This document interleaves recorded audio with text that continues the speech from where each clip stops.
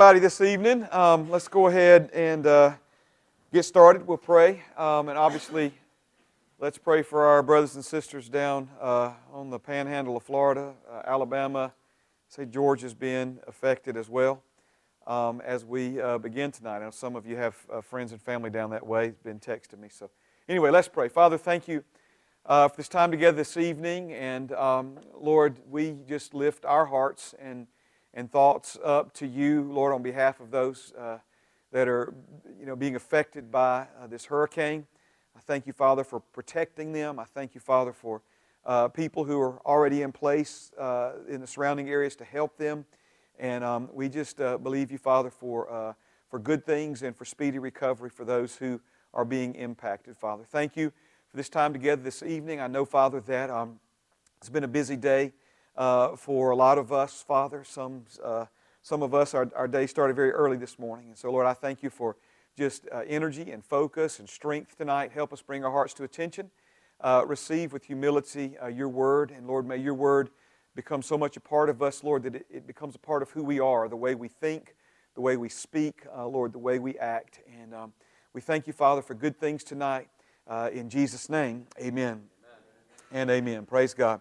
All right, if you have your Bibles tonight, let's begin in 2 Corinthians chapter 5. 2 Corinthians chapter 5. Now, we spent most of our time in 2 Corinthians 5 last week, and we may yet another week, next week, we may begin here again as well. But as I've mentioned to you, these verses provide the biblical foundation for what we mean when we say a discipleship counselor, okay? And a discipleship counselor is a disciple maker, and it's what's being referenced here with this ministry of reconciliation, all right? But I want us to start again at verse number 14. By the way, class number 9, and so to kind of put this in perspective, 9 classes is 1/4 of the 36, so we're almost a fourth of the way there. And in the same way that some of these classes that seem like a 2-hour class goes by so quickly, it's amazing how quickly all 36 of them go by. So thank you for your faithfulness. Thank you for being here. I know there's other opportunities and other things that sometimes you get invited to be a part of, and we understand all that. But I just want you to know how much it means to me personally for you to hang in here and push through the dry places and endure as the Holy Spirit is teaching us good things. Amen? All right. So 2 Corinthians chapter 5, verse 14. For the love of Christ compels us, because we judge thus, that if one died for all, then all died. And He died for all, that those who live should live no longer for themselves, but for Him who died for them and rose again. Therefore, from now on, we regard no one according to the flesh. Even though we have known Christ according to the flesh, yet now we know Him thus no longer. Therefore, if anyone is in Christ, he is a new creation. Old things have passed away. Behold, all things have become new. Now all things are of God, who has reconciled us to Himself through Jesus Christ, and has given us the ministry of reconciliation. So, again, he's talking about you. He's talking about me here. You've been reconciled to God through the new birth in Christ Jesus, and you've been given the ministry of reconciliation. I know I'm being repetitive here, and I'm being repetitive on purpose. Anything that God does in you, He ultimately desires to do through you. So when you're born again, He then wants to use you as an instrument in ministering the Word to other people so that they can be born again. As you submit yourself to discipleship and God brings people alongside to help you in your journey of discipleship, He then wants to use you, bring you alongside other people to help them in their journey. So you've been reconciled to God. You've been reconciled to God. You've been reestablished in not just in a close relationship with Him. You've been established in oneness with God. Amen. And we'll explain some of that as the weeks unfold. So the key thing here, though, that I'm trying to emphasize tonight is that because you've been reconciled to God, you've now been given the ministry of reconciliation. He wants to use you in seeing others reconciled to Himself. That is, that God was in Christ reconciling the world to Himself, not imputing their trespasses to them, and has committed to us the word of reconciliation. I know this is, anytime we start talking about the world, we're talking about a pretty big subject. We're talking about a lot of people and a lot of moving parts, and sometimes that's a little bit hard for us to comprehend. Remember, God so loved the world that He gave His only begotten Son. And then remember when Jesus commissioned us, He said, go into all the world and preach the gospel to every creature. And so the reason every living being on planet Earth needs the gospel preached to them is because Jesus has already done everything necessary for every creature on planet Earth to be reconciled to God. It's just a matter of them hearing, calling upon the name of the Lord, and receiving this gift of salvation that will enable them to be reconciled to God. Okay?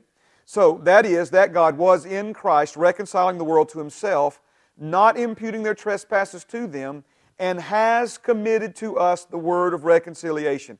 If you underline things in your Bible, underline that phrase, has committed to us the word of reconciliation. We'll come back, all right?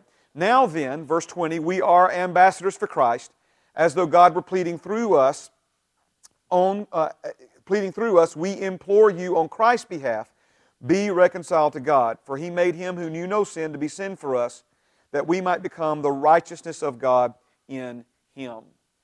Now, I'm not going to go back and re-teach last week's lesson, okay?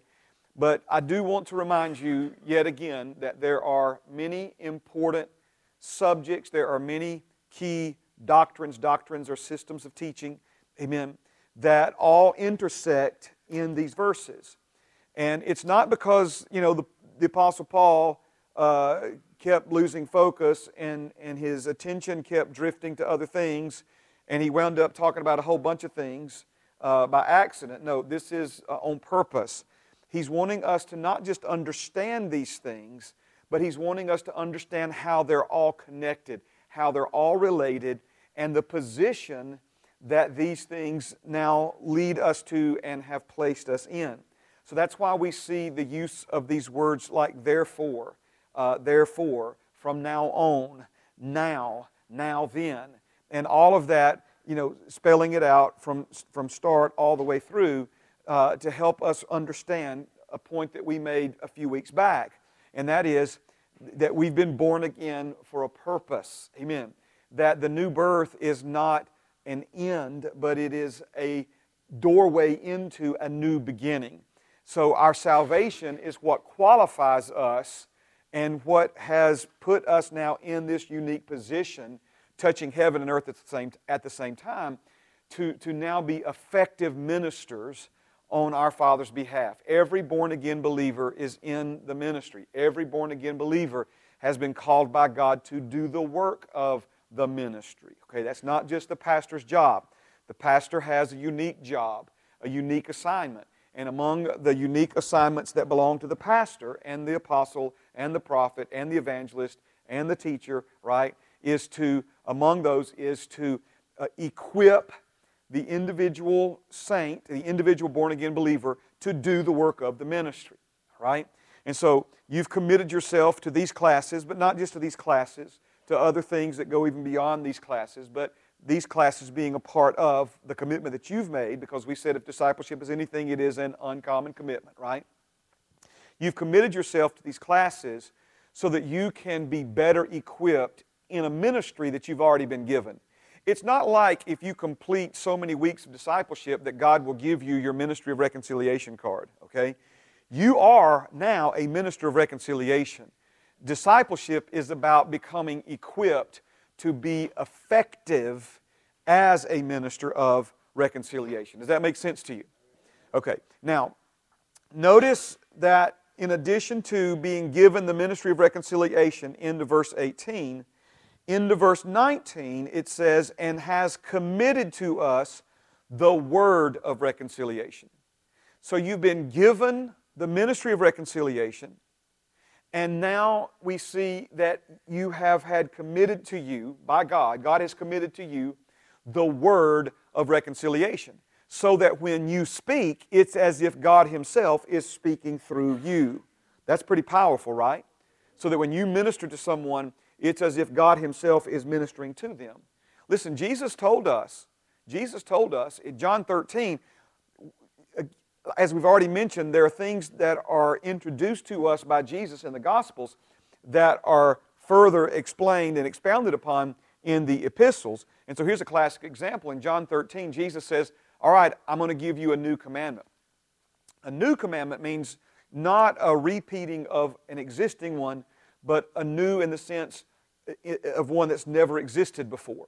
You see, loving God with all your heart, soul, mind, and strength, and loving your neighbor as yourself, we can find those in the Old Testament. So when Jesus answered that question, remember a really educated man says, which commandment do you consider to be the most important? And Jesus said 2. Love God with all your heart, soul, mind, and strength. Love your neighbor as yourself. So he was actually quoting from their record. But in John 13, Jesus says, now I'm going to give you a new commandment. And the new commandment is that you love one another as I have loved you. All right, now that's a whole next level. That's a whole different level, okay?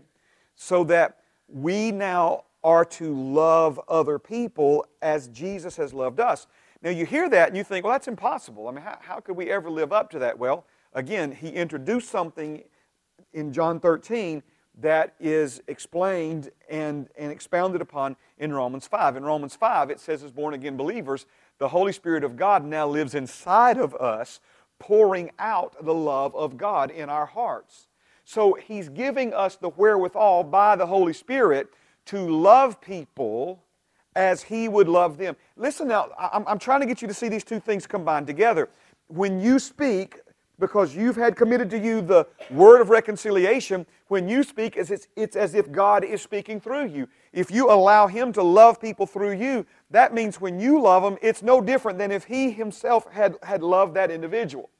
This is, this is the position now that Father God has put us in, right? Where we can love like He loved because He's given us His love to love people with. Amen? Did I do okay explaining that? Because some of you look a little bit confused. Am I trying to confuse you in this? Okay. Now, what I want us to focus in on tonight, and we usually try to put a title on these classes. For years we just put a number, and it was Pastor Rick's genius. He says, how about a title? Because you look down that whole list of 36 classes, and the titles kind of, give you some idea of what that particular class was focused upon.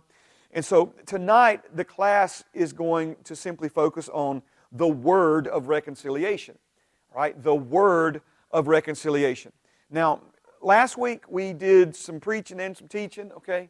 And I always do a little preaching with the teaching and a little teaching with the preaching, okay? But sometimes it's weighted in more, towards, one side more than the other. And tonight it's going to be weighted, at least from what I'm feeling in my heart and spirit, it's going to be weighted more towards the teaching. And so, with that, amen, I'm just, asking you again, we said it in prayer a moment ago, let's really bring our hearts to attention, and let's take the time to really get an understanding of what this word of reconciliation is. Now, let me go back to it just in way of review, and we've got some help coming for this, especially those who are watching us live or recorded video. But if you can't read these, this says Ministry of Reconciliation. And this little diagram is to illustrate the two branches or the two divisions of this one ministry. And the first one just simply says new birth. And then this one is discipleship. In both cases, a minister of reconciliation uses the word of reconciliation to be effective in the new birth branch and the discipleship branch. And so I'm not sure we really explained that last week, but I want to make sure, even if we did, that we get this established. So how is it that Kim McCain could lead someone to a salvation experience? Well, he would simply tell them about Jesus. He would use the Word of God to tell them of Jesus' virgin birth, His sinless life, His substitutionary work on the cross. I'm using big words. He probably wouldn't necessarily, substitutionary work. Somebody like, what does that mean, right? He'd basically say, hey, look, Jesus came.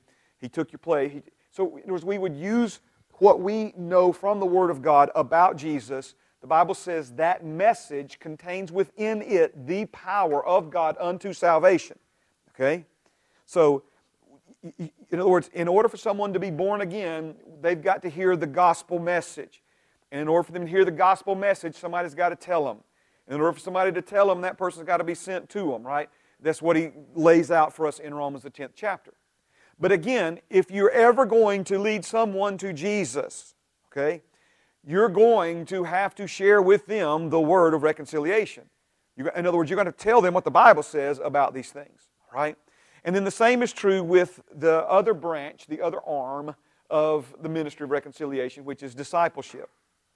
Remember, he said that he would that all men be saved and come to the knowledge of the truth. Be saved, come to the knowledge of the truth.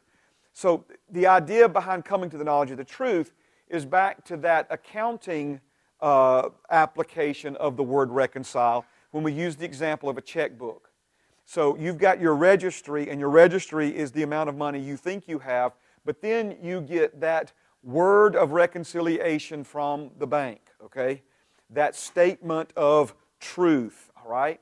And so that's when you take your records and you line them up with the bank's records. You reconcile your checkbook, all right? So discipleship then is about removing the enmity, the lack of harmony that there's a residual carryover effect within man.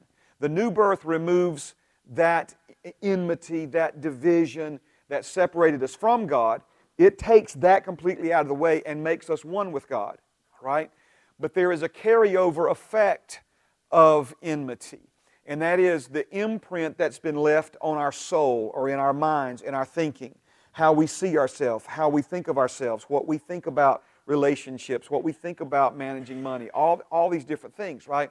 So the idea then behind true and effective discipleship is bringing our thoughts into alignment with God's thoughts. It's bringing what we believe about ourselves into agreement with, into harmony with, into alignment with what God says is true about you. Are you following this? So that's this whole process of discipleship. Jesus was constantly, when He was discipling those 12 men and others who also joined in with Him. Remember, manthano, didasko, teaching for the purpose of making one similar. Jesus was constantly trying to bring their thoughts and thinking and perspective and opinions into alignment with, into agreement with His. But remember, Jesus said His thoughts, thinking, opinions were not His own. His were in alignment with His Father's. Okay? So Jesus said, I don't say anything unless my Father tells me to say it. I don't do anything unless my Father tells me to do it. In other words, He's modeling for us reconciliation. He lived as one with His Father, not doing His own thing, carrying out His own agenda, but doing His Father's thing, carrying out His Father's agenda. So when He's saying, look, you guys need to think like I think, you need to see this the way I see this, it's because He wasn't seeing it the way He saw it. So, I mean, obviously He was, but He was making sure that we understood that as a man on planet Earth, He was living in alignment with, in agreement with His Father's thoughts, His Father's words, His Father's actions. Amen? Thoughts, words, actions, thoughts, words, actions, thoughts, words, actions. Okay? Fundamentals there that we need to recognize and understand. So discipleship is about bringing our thoughts, words, and actions into alignment with, into agreement with our statement of truth, okay? Our word of reconciliation. So the word of reconciliation, I mean, he could have simply said He's given you the Bible or He's given you His Word. But He wanted you to understand that the ministry of reconciliation and the word of reconciliation go hand in glove, okay? Go hand in hand. In other words, they work together seamlessly with one another. Am I going too fast for you? Okay. So when we talk about the word of reconciliation, it's just a really fancy way, a beautiful way of saying the Word of God, right? In 2 Peter, don't turn there yet, but just hear me out. In 2 Peter, he refers to the Word of God as the exceeding great and precious promises. Okay? The exceeding great and precious promises. Well, thank God for the exceeding great and precious promises. Okay? But the exceeding great and precious promises are just a very poetic and beautiful way of saying, again, the Word of God. All right, now, turn with me to Hebrews chapter 4. Hebrews, the 4th chapter. Hebrews, the 4th chapter. Praise God. Now, this is a great chapter on the subject of faith. It begins with the last verse in chapter 3, referring to God's people who came out of slavery but never entered into their best life. The Bible says He brought them out so that He could bring them in, but they cooperated with Him enough for Him to be able to bring them out of Egypt, but they refused to cooperate enough with Him, any more with Him that was required in order for Him to bring them into their best life. And He says that they didn't enter in because of unbelief. And He says we can't follow that same example, and that we must labor to enter into the rest that's been made available to us. Rest is referring to you benefiting from someone else's labor. And so He uses 3 examples in this text. I'm just trying to summarize because verse 12 is a jewel in this setting, okay? But I'm trying to give you at least some of the setting that's around it. So He gave us 3 examples of rest. God's rest at creation, and again, you know, God created the world, then put Adam in it on day 6 of creation, and then said, let's rest on the 7th day. So God created this earth. We enjoy the fruits of His labors, okay? Then He talked about what we've already mentioned, all that God did to get them out of Egypt so that they could then benefit from His labors and enter into rest. But the first generation did not because of unbelief. Then it comes to you and me. And our rest is not just created, the rest from creation or the rest from deliverance from Egypt, but our rest is the benefits or the fruits of Jesus' labor. In other words, what He has done for us and made available to us. But again, we're going to enter into that by rest. We're going to enter into that rest by faith, or we're not going to enter into it. Jesus said, come to me and I'll give you rest, right? Then learn of me and you will find rest. So you're given rest when you're born again, but a lot of people never find that place of rest because they never let Jesus teach them what they need to know to enter into it. Amen or amen? Are you hearing me? Okay. Now, say that again. The 3. Okay, so creation, deliverance from Egypt, and then Jesus' completed work on the cross. All right? So obviously creation in some ways, you know, obviously Adam, but it applies to all of us. But remember, Adam's sin messed up this creation in a lot of ways for us. So there's things we have to deal with now that Adam did not. He brought a curse, right? And then brought him out of Egypt. God did the heavy lifting, but they didn't enter the rest. And then Jesus, of course, what He has provided for us. Now, so He says in verse 11, let us therefore be diligent to enter that rest, lest anyone fall according to the same example of disobedience. And the King James Version says, let us labor to enter the rest.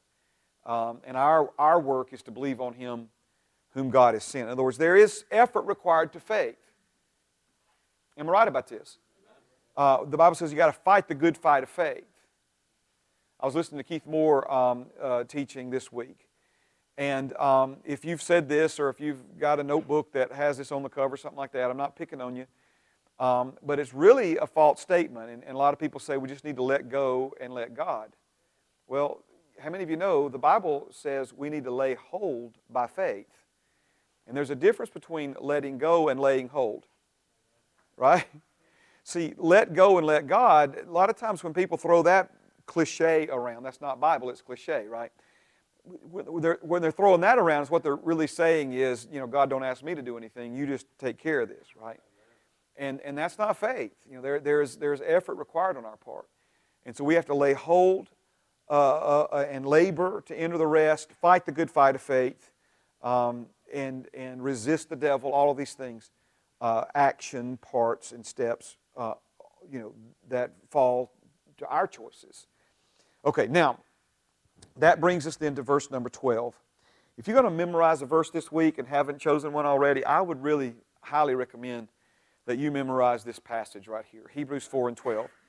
It says this from the New King James Version, for the Word of God is living and powerful and sharper than any two-edged sword, piercing even to the division of soul and spirit and of joints and marrow, and is a discerner of the thoughts and intents of the heart.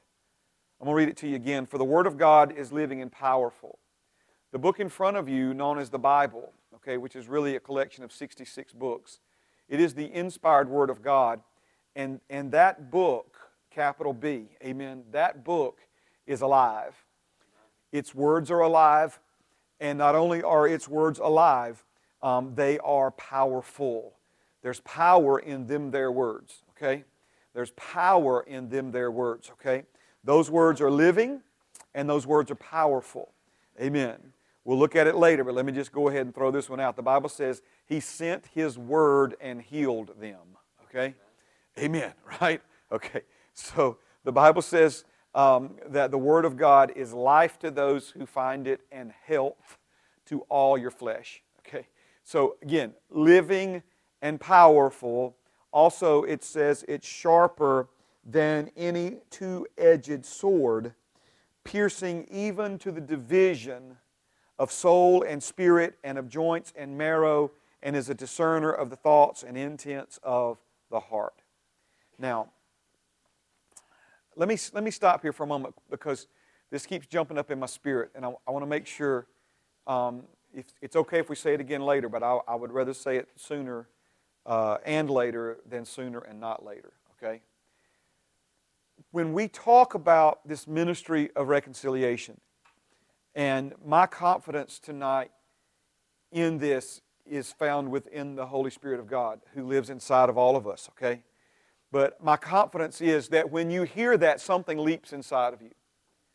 That when you hear that, it's like when Jesus found Himself in the Scriptures, that now all of a sudden it's like, okay, I don't even know if I can spell reconciliation, but this is me, right? In other words, it's something inside of you that's like, okay, sign me up, you know, and tell me what I signed up for later, but sign me up. In other words, that's the Holy Spirit inside of you, because you were not just born for this, you were not just created for this or born for this, but you were recreated and born again for this, all right? Now, here is what we've got to understand. Remember, last week we said that, you know, don't even try to do this without love. If you're in it for money, you're in it for the wrong reasons, but it doesn't even matter if that's the only reason you're in it, because there ain't enough money in the world to pay you to put up with some of the things you're going to be putting up with as a minister of reconciliation. All right? Amen. I'm just telling you. Praise God. That's not a whine or a gripe or a complaint. I'm just telling you. Just hear me out, please. Okay? So it's love that constrains us. It's love that compels us. And that's why we need to become really, really familiar with the love of God, right? But just as we are not to regard people according to the flesh, we're also never meant to try to do this job, this assignment, this ministry through the strength or the arm of the flesh. In other words, you can have the best motives, the best intentions, and the best of desires to try to help someone, but you and your strength and your ability alone is not enough, all right? Now, I want you to think about this for a minute. I'm not trying to be a smart aleck, okay? You know, somebody says, well, you're just changing people's lives. And I said, well, I understand, I think what you mean by that, but the reality of it is this. I can't even change my own life, much less somebody else's, okay? In other words, without the Lord, without the Holy Spirit, without the Word of God, okay, I'm powerless to even change myself, much less help somebody else change themselves. Are you following what I'm saying? Okay. And so as Jesus said of Himself, He said that He could do nothing, no thing without His Father. But He did a lot of things because He did that through the strength that His Father provided, the power that the Father provided to Him through the Holy Spirit. So in the same way, He says that we can do nothing without Him. Okay. I can do nothing without Him, but good news, I'm not without Him. Amen. I'm not without Him. He's with me tonight. He's in me tonight. He's with you tonight. He's in you tonight. And so because He's in us and with us, we can do all things through Christ, which strengthens us. But without Christ, we can do no thing to help ourselves or anybody else. All right? Now, I'm not telling you that to make you feel like you're less than. I'm not telling you that to try to put you down. I'm trying to help you understand that if you're thinking you got to somehow be an effective ministry of reconciliation based upon your own abilities, your own intelligence, your own ingenuity, then it could be an overwhelming, daunting, for that matter, impossible task. Listen to me though. we've been given the word of reconciliation to utilize in becoming effective ministers of reconciliation. All right? Now, what we cannot do apart from God or the Word of God, we can more than do with Him and with His Word. Okay? So it's the, I say secret weapon, that's really an incorrect way of saying it. But again, the word of reconciliation is the secret weapon, that has been committed to us to enable us to be effective in what God has called us to do. Okay? Now, we're going to get over in a moment into 2 Timothy. Stay in Hebrews 4. And we'll build on that for maybe a little bit when we get to 2 Timothy. But let's get back here in Hebrews 4 for a moment, all right? So the Word of God, which is the Word of reconciliation, it's living and it's powerful. It's living and it's powerful. I like to say it this way. It's the only book you'll ever read that will read you back, okay? And so To Kill a Mockingbird is a good book. This is not just the good book. And if you call it the good book, I'm not picking on you, but the Bible says that we need to value and esteem and honor the Word of God. So it's not just the good book, and He's not just the man upstairs, okay? All right? You hear me? Amen. He's Jehovah Sidkenu. He's the Lord Almighty. Amen? Okay. So when we talk about the Word of God, we have to renew our minds to His Word is alive and it's powerful. We have to recognize that His words are in a category above and beyond all other words, and that His words contain within them the power of God to salvation, the power of God to deliverance, the power of God unto healing, the power of God unto restoration, the power of God unto prosperity. In other words, His words are ripe with His power, and the Word of God is both alive and it is powerful. All right? Now, He also gives us some other important characteristics here where the Word of God is concerned, and I want to unpack those for us here for just a moment. In addition to His Word being alive and powerful, we see that it is sharper than any two-edged sword. Okay? Now, most of what we understand about a knife is that a knife has one side that is sharpened and the other side that is not. And so obviously, that's a safety measure, and most of the time when you're cutting, you just need to cut one direction. But in the case of a two-edged sword, this is a sword that is sharpened on both edges, which means it cuts both ways, right? It cuts both ways.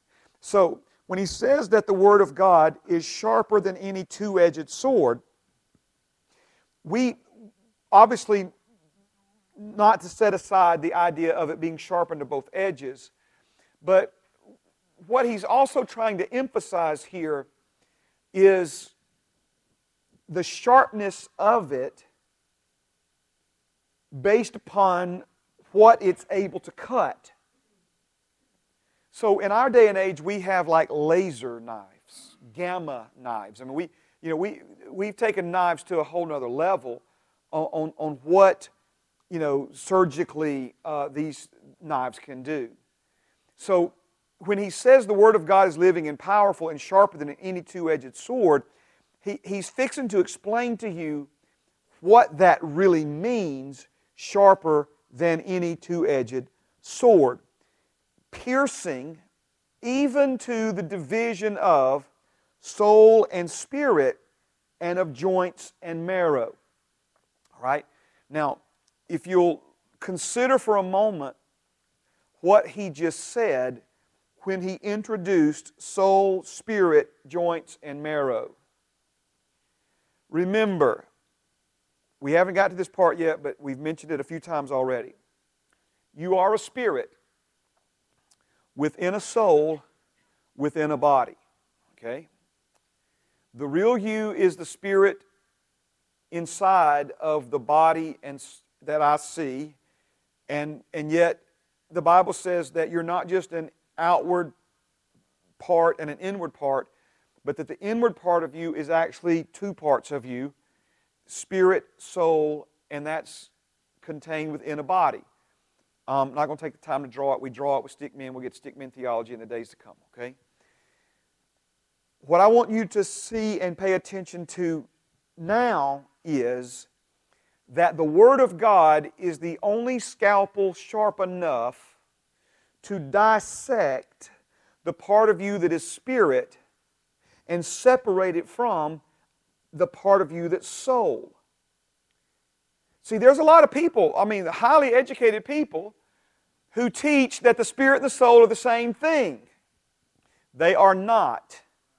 Matter of fact, they don't even share the same Greek terminology.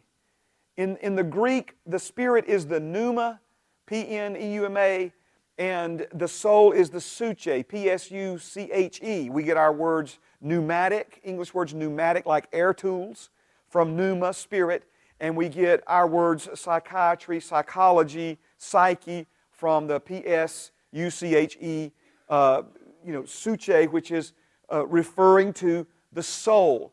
The soul of man, the soul of a woman, the soul that you and I possess tonight is the part of you that thinks, feels, and chooses. Your mind, emotions, and will. That's your soul.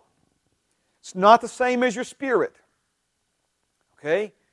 It's not the same as your spirit. See, in reality, the spirit and the soul and the body are also intertwined, that what happens on one level affects you on other levels. Okay? And that's why it's hard for people to comprehend that the spirit and the soul are actually two separate things, because the spirit and soul are both immaterial, not matter, but like physical matter. They're still very real, but not... Oh, sweet Jesus. I'm not trying to confuse you. Just stay with me, okay? Just hang on for the ride for a minute, all right? But because they are so interconnected and intertwined, people just believe they're the same thing. The only way you can separate the part of you that's spirit from the part of you that is soul is if you let the Word of God do it. If you let the Word of God identify the differences. So, for instance, when the Bible says that we are not of those who draw back to perdition and miss out, but we are those who believe to the saving of the soul. See, he's talking about this progressive work of discipleship there. See, it's sad to me that so few people have ever even heard a sermon on the subject of soul salvation. Because we think, when the Bible says in the Old Testament, he that winneth souls is wise. See, we love to go to that and say, man, people who preach the gospel to get other folks born again are wise. You couldn't even preach the gospel for people to get born again in the Old Testament. I'm not saying you're a fool if you get people born again. That's not what I'm saying. But the context of that verse is winning people's minds, winning people's thoughts, appealing to people emotionally. Someone who can win over a person at the level of their thinking is a wise man or woman. There you go, brother. We weren't born again yet, right? Now, again, I don't mind if you want to take that verse out of the Old Testament and say it's wise to win souls, and by winning souls you mean getting people born again. But when somebody's born again, that's their spirit that's born again. Somebody hears the gospel, calls on the name of the Lord to be saved. The work that's complete and has made every bit whole and new is the spirit that's the deepest part of you, the real you, deepest part of you inside of you. Okay? The soul is something completely different. But yet the Bible is sharp enough to separate the part of you that's spirit from the part of you that's soul. And you say, well, why is that necessary, Pastor Mark? So that we can understand what is spirit in nature, what is soul in nature, what is flesh in nature, because God has answers for us that are spirit in nature, that are mind, will, and emotional, mental, emotional in nature, and are physical in nature. When Jesus bled to death naked on a cross, He didn't just die for your spirit. He was punished for your beaten so that your physical body could be healed. He received a crown of thorns on His head so that your mind could be renewed, so that we could have the mind of Christ, so that we could be redeemed and restored from the torment of emotional instability, from mental instability, mental unsoundness. God's not giving you a spirit of fear, but of power, love, and a sound mind. Amen. But see, even then, I'm not trying to confuse you, even that passage, as popular as it is and as important as it is, the spirit in that one is lowercase, and it literally means an attitude of fear. An attitude, a mindset of fear. Are you hearing me? Okay, praise God. Yes, Austin.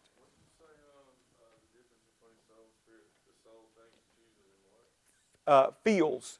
So it's the part of you that thinks, the part of you that feels emotions, and the part of you that makes choices. So the Spirit's the real you. It's the part of you that was born again. It's the part of every human being that'll live forever or die forever somewhere.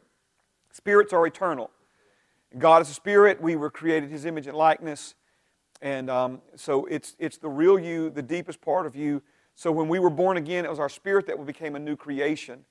And so remember my favorite definition of discipleship, finding out who you became the day you became a new creation, a new creature in Christ Jesus. We became something through the new birth that we were not before.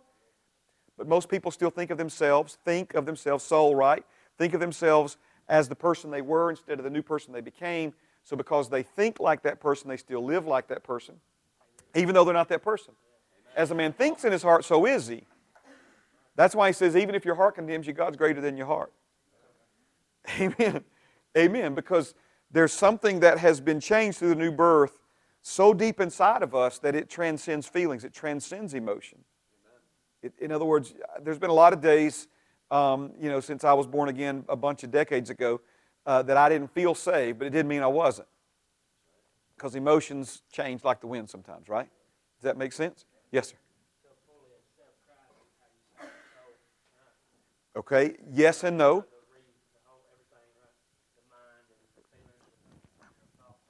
Okay, so yes, so think of this new birth as the Spirit being born again, receiving the gift of salvation. And then we talk about discipleship. Think of that as the soul being saved. Remember, this is a past completed work. This is a done deal. He has perfected forever those who are being sanctified, right? Amen.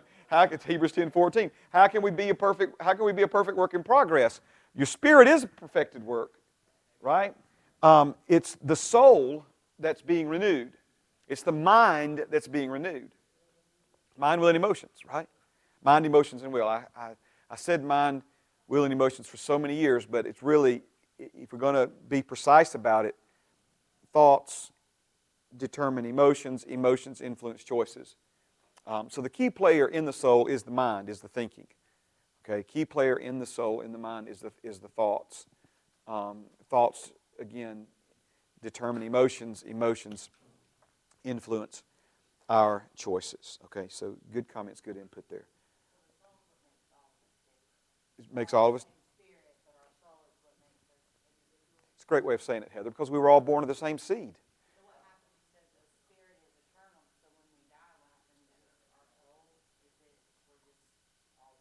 No, soul goes right on to heaven. The Bible says, I'll know you in heaven just like I knew you right here.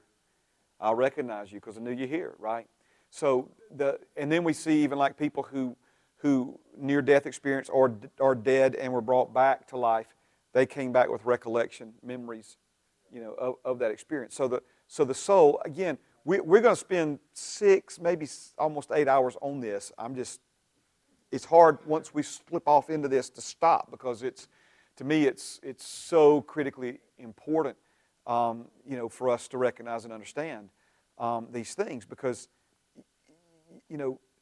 there were times that, if you look at Jesus ministered to people who presented with physical symptoms of physical illness, but He cast a devil out of them.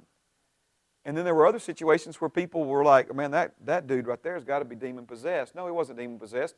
He had a problem with his brain that was creating epilepsy, right, which he would, shake and tremor and carry on as if it was some kind of demonic possession. It was not demonic possession. It was a physical condition, but yet it was giving the appearance of demonization.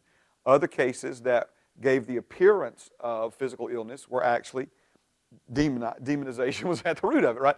Jesus, though, was able to recognize what was spirit, what was soul, what was flesh, and minister to that person on all three levels. On all three levels. Okay? Yes? Okay. Now, so if we go back to it, though, the Word of God, which is living and powerful, it's sharp enough to not just divide the part of you that's soul from the part of you that's spirit, but pierce into joints and marrow. Well, now we just got to the physical body, right? Joints and marrow, that's the body. So notice in this passage that's talking about the Word of God living and powerful, we see that it addresses us at a spirit level, at a soul level, as well as a flesh or physical level. Now, if you understand what the Bible teaches us, and of course biology has proven it to be true, the Bible teaches that life is in the blood. Physical life is in the blood, okay? If you cut blood flow off to a part of your body, that part of your body will die, all right? But we also know that blood is created, blood cells are created within the marrow of the bones. So when he said that it can go to the literal marrow in the bone, he wasn't just talking about the deepest part of the physical body, but the very place in the physical body from which life springs forth. Marrow in the bone. Are you following me? Now, look at this last part right here. The Word of God, living and powerful, sharper than any two-edged sword, is also a discerner of the thoughts and intents of the heart. Is a discerner of the thoughts and intents of the heart. Let me try to help you with this here. He's saying that the Word of God is able to determine for you not just what you're thinking, but why you're thinking and why you're doing what you're doing. Okay?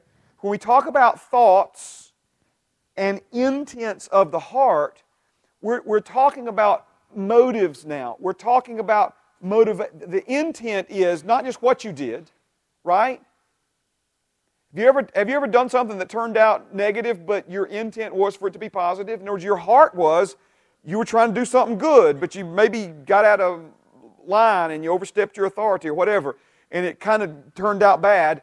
But your heart was, your intentions were, your motives were to try to help, to try to do something of benefit. Or you follow what I'm saying? So the intent of the heart. So what he's saying here is that God doesn't just know what you're doing, but His Word understands why you do what you do. Remember the Apostle Paul said, I don't understand why I keep doing something I hate. And I don't understand why I have such a hard time following through on the things that I know I should do and are right for me and just for me, and yet I struggle to follow through on those things, but yet I keep doing the thing again and again that I know I shouldn't do and struggle to follow through on the thing I should do. He goes, I don't understand this. It's a mystery, right? Good news, brother, sister. The Word of God understands. It's a discerner of the thoughts and the intents of the heart. It can read your mind, but it can also reveal to you, we look at, that we think of the Bible as just telling you, thou shalt not, thou shalt not. Well, certainly the Bible can correct behavior if it's wrong and we don't understand it's wrong and the Bible tells us it's wrong. But the Bible, man, that is so shallow as to the depth of what the Word of God is able to do inside of you. It's not just a book of rules. It's a living and powerful, living and powerful words that can penetrate to the spirit, to the soul, and to the marrow in the bones, and discern, judge, show you the thoughts and intents of your very heart. Man. So are you seeing now why this is the secret weapon? It's no secret, but it's the secret weapon that we've been given by God to be effective in the ministry of reconciliation. Amen? Are you good? All right, let's go to 2 Timothy. Turn to 2 Timothy with me, please. 2 Timothy, and this time let's go to chapter 3. We'll go to chapter 3 first, then we'll probably turn back here in just a moment to chapter 2, but let's go to chapter 3 first. 2 Timothy chapter 3.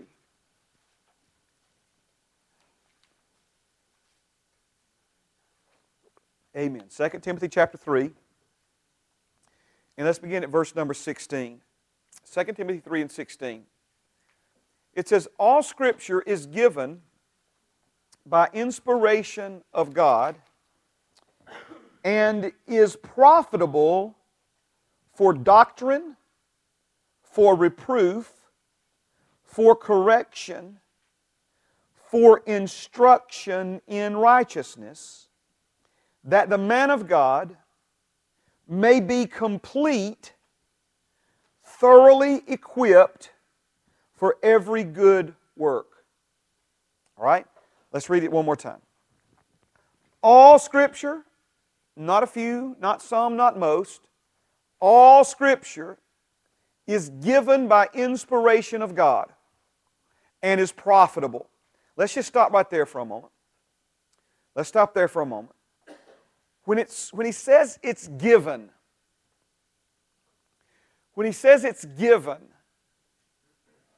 I want you to think of a gift. God's words to us are a gift, and that Bible in front of you tonight is among the greatest, most important gift that you ever have been or ever will be given. Not to mention the most powerful. The Word of God. He says it's given, and notice it's given how? By inspiration of God. Now, that word inspiration there, it means breathed, but by inspiration of God means God breathed. God breathed. You cannot speak without releasing breath from your lungs. The words that I'm speaking to you right now, that you're listening to, come out of my being, they're being pushed out of me by a muscle at the bottom of my lungs called a diaphragm. It's pushing air out of my lungs, across my vocal cords, my lips, my tongue, all that's involved in forming these words. But again, every word that's coming out of me is being breathed out of me. So when the Bible says that all Scripture is given by inspiration of God, He's saying that all Scripture is a gift that has been given to us by God, but it was given to us by God in this manner, through this means. It was God-breathed. God breathed it to us. So the idea is that every word God has spoken to you and me is borne upon and saturated with the eternal life force of God. Think about it for a moment. When He formed Adam and Eve from the dust, Adam and Eve, but at this point it was just one being, Adam. When He formed Adam from the dust of the earth, and then He breathed into Adam the breath of life, and when He breathed into Adam the breath of life, this is when Adam came alive. So if you get that image, if you get that picture in your mind, now I want you to apply that to this idea, this truth, that all Scripture is God-breathed. Meaning every time God speaks, He releases the same life force that He breathed into Adam's nostrils. He releases that life force when He speaks His words, and every word that comes out of His mouth is carried upon and saturated with that eternal life force. That's why the Word of God is both living and powerful. It's because God breathed it out of Himself, and His life is riding upon those words. Amen. Now, he also goes on to say that all Scripture is given by inspiration of God and is what? And is profitable. The concept of profit, or something that is profitable, is speaking of something that produces increase, something that causes gain, something that leads to beneficial results. If we've got any business owners in the room or listening tonight, watching tonight, then you understand the concept of profit.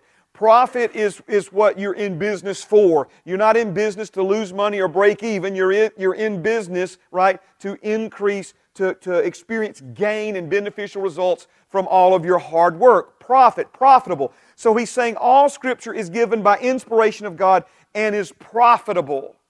It's profitable, okay? Oh, I like to say it this way. Every word God's ever spoken, He said it, He spoke it with your best interest in mind, for your benefit, for your gain, to bring increase into your life. Now, He gives us a list of things that it's profitable for. It's profitable for doctrine, profitable for reproof, correction, instruction in righteousness. Let's start with doctrine. And when we talk about doctrine, again, it's a big word that can mean a lot of things. I like to make it simple. And the idea behind doctrine is it's a system of teaching. So, for instance, the Bible contains the doctrine of salvation. And that's just basically what the Bible teaches us about salvation. There are many different doctrines within the Word of God. Things pertaining to relationships, things pertaining to righteousness, things pertaining to eternity. Again, all of these things are doctrines. And so when it says it's profitable for doctrine, he's talking about you and me. Remember we said that we have to endure sound doctrine. He's talking about you and me having not just a foundation of good doctrine, good teaching in place in our lives, but that doctrine being something that we have literally put roots down into, that we've become anchored in it. Amen. And so you can't have doctrine without the Word of God. And a lot of the false doctrines that have deceived people and confused people are, of course, things that are not based upon, rooted in, grounded in, established in the Word of God. But because people are not willing to endure sound doctrine, they are easily deceived and tricked by wrong teaching, wrong doctrine, also known as deception, believing something to be true that's not true. And because of that, the Bible says that it makes it very easy for the enemy to steal from you. The concept there is spoils. And if you understand the spoils of war, that was when they would come in after someone was defeated and take the wealth, if you will, of that conquered land. And yet the Bible says for you and me to beware lest any man spoil us by false doctrines. In other words, where we are taught things that are not true, that do not line up with the Word of God, but because we don't know, we accept those things to be true, and it gives the enemy an opportunity to steal from us, literally, but also steal from us from the perspective of that belief prevents us from laying hold of what's really ours, what's rightfully ours. Okay, it's getting quiet up in here. That's all right. Amen. This is what I meant by teaching and preaching, okay? All right. So it's profitable for doctrine. Now, this next one, for reproof, for correction. These are two separate words, but the idea is that they go, knit together. They work hand in hand. So the idea of reproof is if something is reproved, it's shown where it's in error. So the idea is that the Bible, living and powerful, inspired by God, profitable for you and me, because what the Word of God does is it shows us where we're wrong. It shows us where we're thinking wrong. It shows us where we've got a wrong entry in our life registry. And now we've got the word of reconciliation, the statement of reconciliation. We've got the statement from the bank. And we're bringing our thoughts that we've got registered, our beliefs that we've got registered, alongside this. And now the Word of God is reproving this. It's showing us where we're wrong. All right? Now, here's the thing, and sometimes people get offended at that. They kind of get defensive about that. Think about it. Think about it for a moment. There have been times in my life when I was wrong and didn't know I was. That's a dangerous place to be, my brother, my sister. Thinking you're right when you're wrong is deception. That's the devil's work. That's the devil's business. He makes his living in those shadows, in those dark places. Okay? And so thank God for the Word of God. It will shine light, right? Remember what he said in John 3. People run from the light because they don't want the light to expose their deeds, that their deeds are evil. We can't run from the truth. We've got to let the light of God's truth shine into us and expose areas in our lives where we're wrong. But when I said hand in glove, it is profitable for doctrine, for reproof, for correction. So the Word of God is not just a book that shows you where you're wrong, but it also has the power to correct what is wrong in your life. In other words, it's not just you're wrong, you're wrong, you're wrong, you're doing this wrong, you're doing this wrong, whatever made you think that was right, wherever did you ever get the idea that you could do that and get away with it, blah. No, it's not just pointing out your faults. It's not just showing you areas in your life where you're off course. The same Word that shows you where you're wrong also has within it the power to make you right, to make you clean. Jesus said you're already clean to His disciples because of the Word that I've spoken to you. He talks about the washing of the water by the Word of the living God. He said, Father, set them apart, sanctify them by your truth. Your Word is truth. Okay? So are you following what I'm saying here? It's not just that the Bible says you're wrong, but He says, look, this is what's wrong, and this is how to fix it.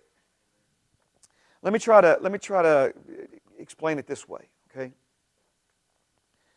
I talked about the first time I ever followed GPS.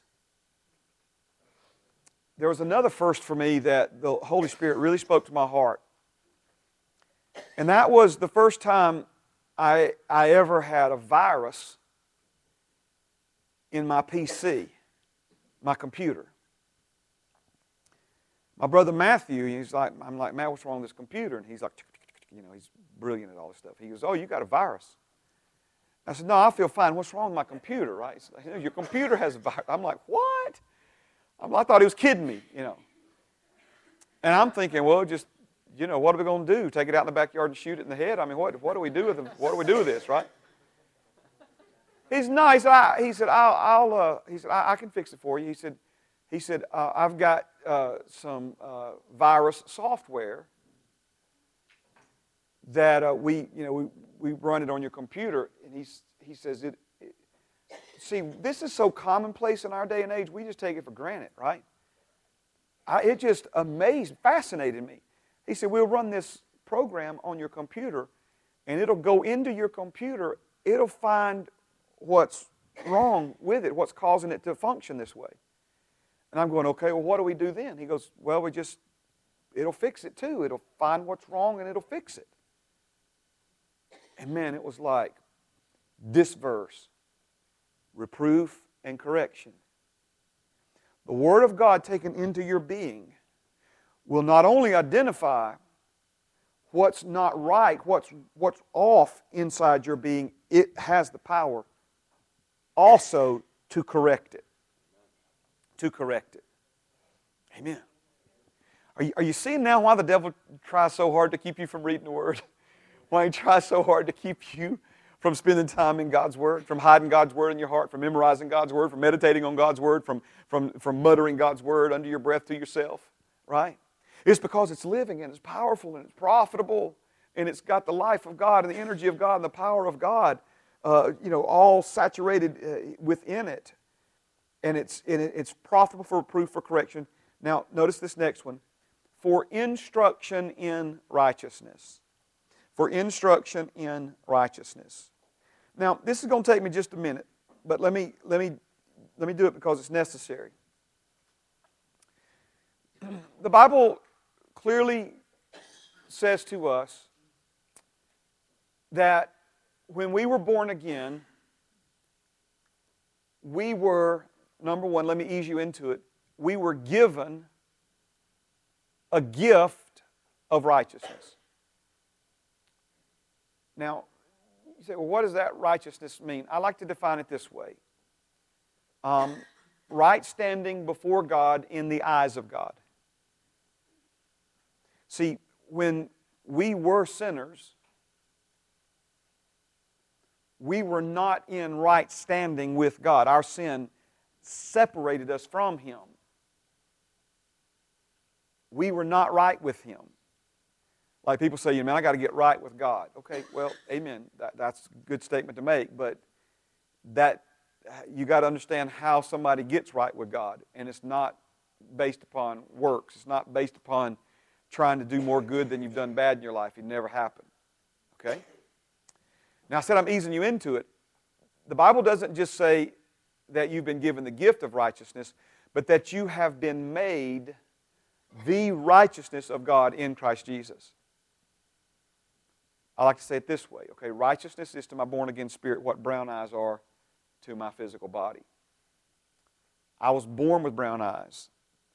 The seed from which I was born physically produced the result of brown eyes. You understand what I'm saying? Okay.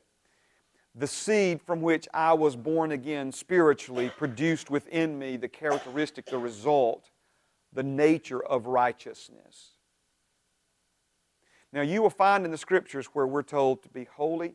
You will find in the Scriptures where we're told to be godly. But what you find also alongside that in the Scriptures is there's not the instruction there of be righteous. You see what I'm saying? Because there's only one way to be righteous, and that's to receive it as a gift. So notice now what he's saying. He's saying that the Word of God is instructions in righteousness. So, we got, different devices, the camera, things that, obviously, if you're watching on the camera, you can't see the camera, but people in the room can see it, okay? So, we got the camera, and with that camera came instructions for its use. So, in the same way, you've been given righteousness. Now, the Word of God is instructions in righteousness. He's instructing you in how to live in the righteousness that you've already become. Okay? Now, one last thing, and then we'll look at another verse. So from here we go to verse 17, that the man of God, this is mankind, right? The woman of God, for all the ladies in the room. Remember, there's two kinds of men, with a womb and without.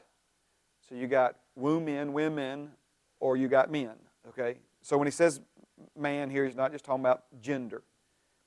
That the man of God may be complete. Okay? Woo, thank you, Jesus. Thoroughly, there's that word again, equipped for every good work. All right, let's tie some things together right quick and then we'll move on. We said that the apostle, prophet, evangelist, pastor, teacher was gifted and chosen by God to serve the body of Christ by helping to equip every born-again believer to do the work of the ministry. Now we see this word here again, equipped. We also looked in Ephesians 2 where he said we've been created in Christ Jesus, right? We are His workmanship. We are His poem, right? For what? For good works, which God prepared beforehand that we should walk in them. Now we see that all Scripture is given by inspiration of God, profitable for all these things, that what? You, me, we may be complete, thoroughly equipped for every good work. Now let's take this and connect it with you've been reconciled to God, 2 Corinthians 5. You've been given the ministry of reconciliation, and you have had committed to you the word of reconciliation. Do you see how all of this is connected? The Word of God, the ministry of reconciliation, the word of reconciliation, you, me, being equipped to be effective in a ministry that we've already been given. All right? Let's turn back. You may not have to turn back depending on how your Bible's laid out. 2 Timothy chapter 2, verse 15. So we're in 2 Timothy 3 and 16. Let's go to 2 Timothy 2 and 15. Sometimes I point out random things that may not mean a lot to anybody else, but one of the ways that it helps me to remember these verses is 2 Timothy 2:15, 2 Timothy 3:16. 2:15, 3:16. Do you see how those numbers kind of dance with one another there? Okay? 2 and 15, 3 and 16. Okay? Now I'm going to read it to you first from the New King James Version. It says this: Be diligent to present yourself approved to God, a worker who does not need to be ashamed, rightly dividing the word of truth. Now, I first memorized this verse when I was younger, and I memorized it from the King James Version. And this is one of those cases where I really do prefer the King James Version over the New King James. The King James Version reads this way: Study to show thyself approved unto God, a workman that needeth not to be ashamed, rightly dividing the word of truth. Now, fresh on the heels of instructions in righteousness, I want to build on that for just a moment, because notice he's not saying be diligent or study to be approved, but he's saying be diligent, study to show yourself approved. Our approval is not based upon what we do. Our approval is based upon what's been done for us that we received as a gift. Remember that inward reality of the new birth becoming an outward expression of life. So notice now he's saying, study the Scriptures. All Scripture is given by inspiration, is profitable. Study so that the approval you've already been given, right, will be revealed, will show forth from your life, a workman that needeth not to be ashamed, rightly dividing the word of truth. Now, when it says needeth not to be ashamed, obviously, it's just talking about, we could put the blanket, just embarrassed, shamed, because we're not measuring up, what have you. But the context is not that. The context here is doing something for God. The context here is a worker, somebody who's doing something for the kingdom, right? And notice he's saying, study to show yourself approved to God. Show yourself to be a worker who does not need to be ashamed. So what would, maybe I'm stretching this to fit. I don't believe I am. Just hear me though. Hear me out, and you let the Holy Spirit help you with however this needs to apply to you. The context here is a worker And so the context here, I don't believe, is just shame in general, but he's talking about the shame that would coincide with, go along with, trying to do something for God and failing. A worker, somebody who's trying to do something for God, but is not successful.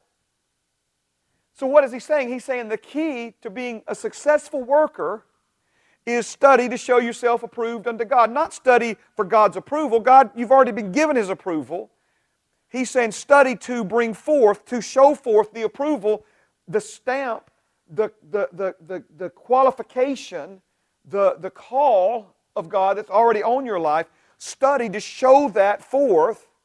You never have to be ashamed of failing, of not being successful, if you'll study and learn how to rightly divide the word of truth. Rightly divide the word of truth. Okay, now, let's build on this for a minute, okay? It's almost 6:30, so we just got a few more minutes. Everybody good? Everybody good? Everybody good in the back? Some of y'all snuck in on me. Good to see you back there. Praise God. Amen. Good things. Good things. Hey, man, folks that get off work at 5 and get here by 5:20 and, amen, eat supper like me sometime late at night, that's fine. I got respect for you. All right. Let's connect a few things together here. Praise God.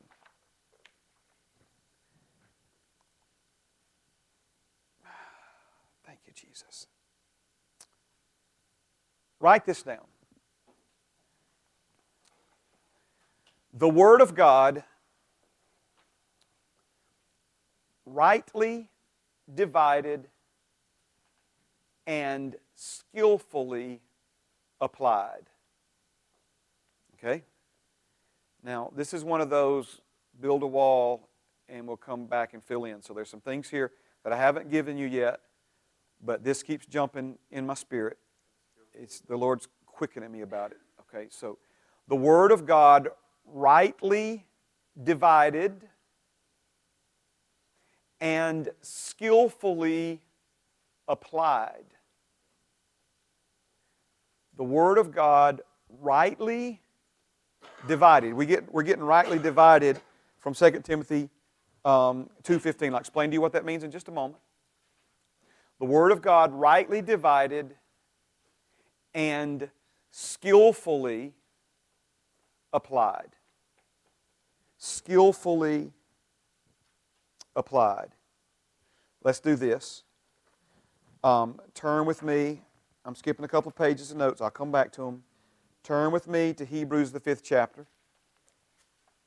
Let me give you the skillfully applied part, and then we'll stitch them together before we're finished tonight, okay? Hebrews chapter 5 and verse number 12. All right? Now again, whatever works for you, but we talked about 2 Timothy 2:15, 2 Timothy 3:16. If you recall, we began this section in Hebrews 4 and 12. The Word of God is living and powerful, sharper than any two-edged sword.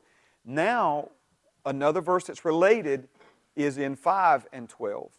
Hebrews chapter 5 and verse number 12. Again, it helps me remember the addresses. Sometimes, I've heard it said this way, sometimes Bible verses are like your best friend's parents' address, right? You know exactly where they live, but you have no idea what the house number or the street number is, right? Okay? Okay. All right. And so I got a lot of verses that are like my best friend's parents. I know right where they grew up. I know right where they live. I can almost tell you how old it was when I memorized it, but then sometimes those house numbers, right? So that's why I do that. If that's a little goofy, it's just a window into how, what I do to help remember these things. Hebrews chapter 5, verse 12 is also what I do while I'm giving everybody time to find the verse, right? I talk about these erstwhile ramblings. Okay, amen. Hebrews 5 and 12. For though by this time you ought to be teachers, you need someone to teach you again the first principles of the oracles of God, and you have come to need milk and not solid food. For everyone who partakes only of milk is, notice that word right there, unskilled. Unskilled in the word of righteousness, for he is a babe. but solid food belongs to those who are of full age, that is, those who by reason of use have their senses exercised to discern both good and evil. A lot of teaching here, we'll do it later. I'm wanting you to see something though. He's talking about a group of people who had been born again for a long time, but were still spiritually immature. They'd been born again for a long time, but were still as spiritual babies and needed somebody to reteach them the basics, right? But notice what made them as spiritual babies. Not unknowledgeable in the Word. He didn't say that they didn't know the Bible. He said they were unskilled in the Bible. So there's a lot of folks that know a lot about the Bible who aren't even saved. Right? There are a lot of people who know things from the Bible, but they have no idea how to convert that knowledge into understanding and wisdom. Because wisdom is not just about knowing something or understanding something. Wisdom is about doing something. So it's not how much of the Word of God we know, it's how much of the Word of God we can do. He said, don't just be a hearer only, but be a doer of the Word. Jesus said the man who built his house on the sand was the one who heard the Word but never did the Word. But the man who dug deep, built his house on the rock, was a man who heard the Word and did these sayings of mine. The difference is in the doing. But doing implies a skill. A skill. All right? Now, I know for some of you this may be like a whole new concept altogether, but that's okay. This means a lot of things, and one of them is, especially if this is a new concept to you, this means you need to hold on because you fix to do some growing. Because the growth is not in the knowledge, it's in taking what you know and being able to apply it to your life, personally, individually. But now, as this applies to the ministry of reconciliation, we're talking about being able to help and lead others into applying it in their lives. Okay? All right, so let's go back to our statement. The Word of God, rightly divided and skillfully applied. So the rightly divided part means what you would, I guess, if I went around the room, what do you think it means? I think it would mean what most people think it means. It means to cut or to divide. But see, people get really, really, really nervous when it comes to cutting or dividing the Word of God. Let me kind of give you an example here, okay? In the cabinet business, you get a whole kitchen installed, ready to roll, all right? The last thing you'd do is you'd cut out the sinkhole, in the countertop to put the sink in, okay? You don't want to do that ahead of time because it would make a weak spot in that countertop. You want to get it all in, ready to go, and then cut it out. Well, who knows what happens if you cut it wrong? There's a lot riding because those countertops weren't free. You start over, right? So there was a certain, amount of intimidation associated with cutting that sinkhole, all right? And so or the hole for the sinkhole, something happens in the earth, right? I knew somebody would grin if I said that. All right, the hole for the sink, okay? All right, now, I think there's even a greater intimidation when it comes to rightly dividing the Word of God. And a failure to do it by so many pastors has left large portions of the body of Christ in a state of confusion, in a valley of decision, not knowing whether they're coming or going, not knowing whether God's trying to bless them or curse them, not knowing, whether it's based upon what we do for God or what God's done for us. Because what so many pastors do, rather than take the knife or the saw and cut it. They try to leave it intact and balance it. Right? That's why in some churches you'll hear a grace message on Sunday morning and a law-based, legalistic-based sermon on Sunday night. And we call that a balanced gospel. That is not a balanced gospel. That is a failure to take a saw to the Bible and divide one part, one covenant, one system from another part, another covenant, and another system. We do not live under the old covenant any longer. We've got to take a saw to that. We've got to rightly divide that. I can't tell you one week when you're in here that you're saved by grace, and then the next week when you're in here that if you disobey God, you're cursed, right? That's preaching out of both. That's trying to blend the two together and balance it. A friend of mine bought a hybrid car today, and it's a nice one. God blessed him with it. Amen? All right? And if you understand what a hybrid car does, it runs part of the time on electricity, and the other part of the time on gasoline. It's two systems combined together to form a hybrid.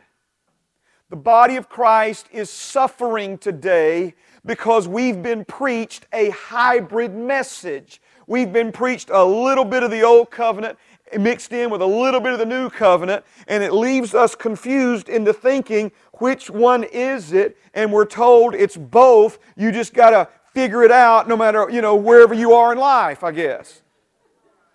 And it's not both. It's not both. I am a minister of the new covenant. I am an expositor of the old covenant. Expositor is a fancy way of saying I'll explain it for you. Okay? But I'm not a minister of that old covenant. That's not who we are. That's not the message that we live under. That's not the operating agreement that we have with God now. Jesus came to satisfy the old, put it to rest, and establish the new. And so we live under the new covenant now. But because people are scared to divide one from the other, we wind up with a commingled message that is confusing, and we don't have any confidence. And the Bible says you got to write the vision, make it plain, so those who run can run with it, right?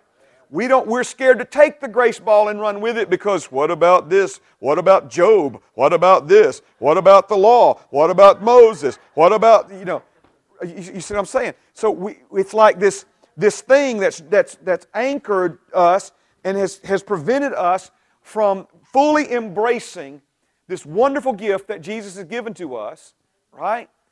We put all these yeah buts in there. Yeah but, right? We need to cut off the buts. Amen? And embrace what Jesus has done for us. Praise God. All right, so if you were going to take us all to the Bible, I think it would be pretty clear the first division needs to be made between the Old Testament and the New, right? And Jesus did that. Jesus did that. And if you don't think the Apostle Paul did it, you ain't read nothing the Holy Spirit told him to write. As a Pharisee, Paul could quote the Old Testament. Some people say he could quote it backwards. He knew it frontwards and backwards. You ever heard, well, you know that frontwards and backwards? That comes from Pharisees, religious leaders, who knew that Old Covenant, that Testament, the Pentateuch. They knew that stuff frontwards and backwards. Okay? So that's why, when you read the things that the Holy Spirit inspired Paul to write, he took so many of those verses from the Old Testament, drugged them through the blood of Jesus, and gave us the proper perspective of them in the New Testament. What is he doing? He's not blending the two. He's not trying to marry the two or balance the two. He's dividing one from the other, and he brought the old into the new to show us how the new fulfilled the old. And this is what it meant to them, and this is what it means to us. So the first major division is between the Old Testament and the New Testament. Now, I'm about out of time, but let me try, just briefly if I could. I'm just going to close the notes for a minute, all right? So I quit looking at them because I just need to finish with the Holy Spirit here telling me what to say, all right?